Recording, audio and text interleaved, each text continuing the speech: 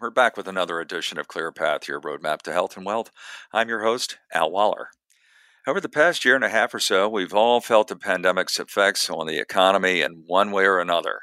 But now, with the world seemingly, and I might add, hopefully, starting to open back up, many of us will more than likely change our pandemic spending habits, both out of necessity and, well, to finally treat ourselves after more than a year of economic austerity. Today, Catherine Collinson, CEO and president of nonprofit Transamerica Institute, is in with us to talk about some of these changing spending patterns. So, what sort of changes are we likely to begin seeing? After more than a year of reduced spending on things like commuting, clothes, haircuts, entertainment, and travel, spending is on the uptick. And we all need to be mindful that prices for many consumer goods are on the rise and more expensive than they were before the pandemic and before the economy hit the brakes. And no pun intended, but gas prices seem to be a clear example of this. I mean, I've already noticed a steady rise in prices at the pumps, as well in the volume of traffic, I might add. Exactly. Nationally, gas has gone up almost $1 per gallon in the last year, according to the U.S. Energy Information Administration. So, not only are people who are returning to work having to buy gas again, it's going to cost more to fill their tanks. And there's other return to work items as well, like new clothes and eating out if you're not packing your lunch.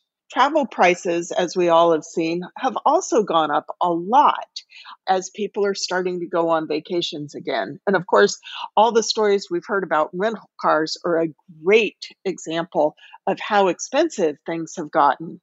Indeed, and that's providing you can even find a rental car to rent these days. I mean, so many car rental sites sold off huge chunks of their inventory, in some cases up to 30% to make ends meet during the pandemic. Now I suspect many of them are beginning to feel some very serious seller's remorse. But that aside, and given these changes in prices in the economy, how should people get better prepared for the coming months?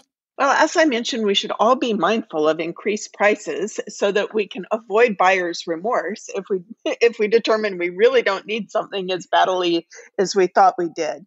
And we should all be creating a budget and looking at our expenses to determine where our spending patterns are changing and how we can make adjustments so that we're living within our means.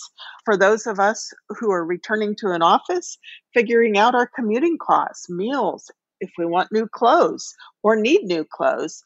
And it's important that we all take a look at our housing costs, whether home ownership or renters.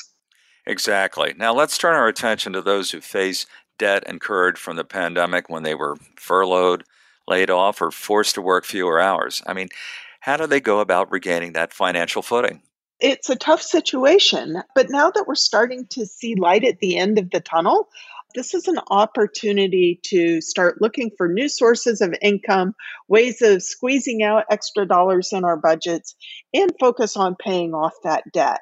Again, do a budget, a financial checkup to see where you stand on your finances. And for those who may have dipped into their retirement savings, it's really important to put together a plan to pay yourself back.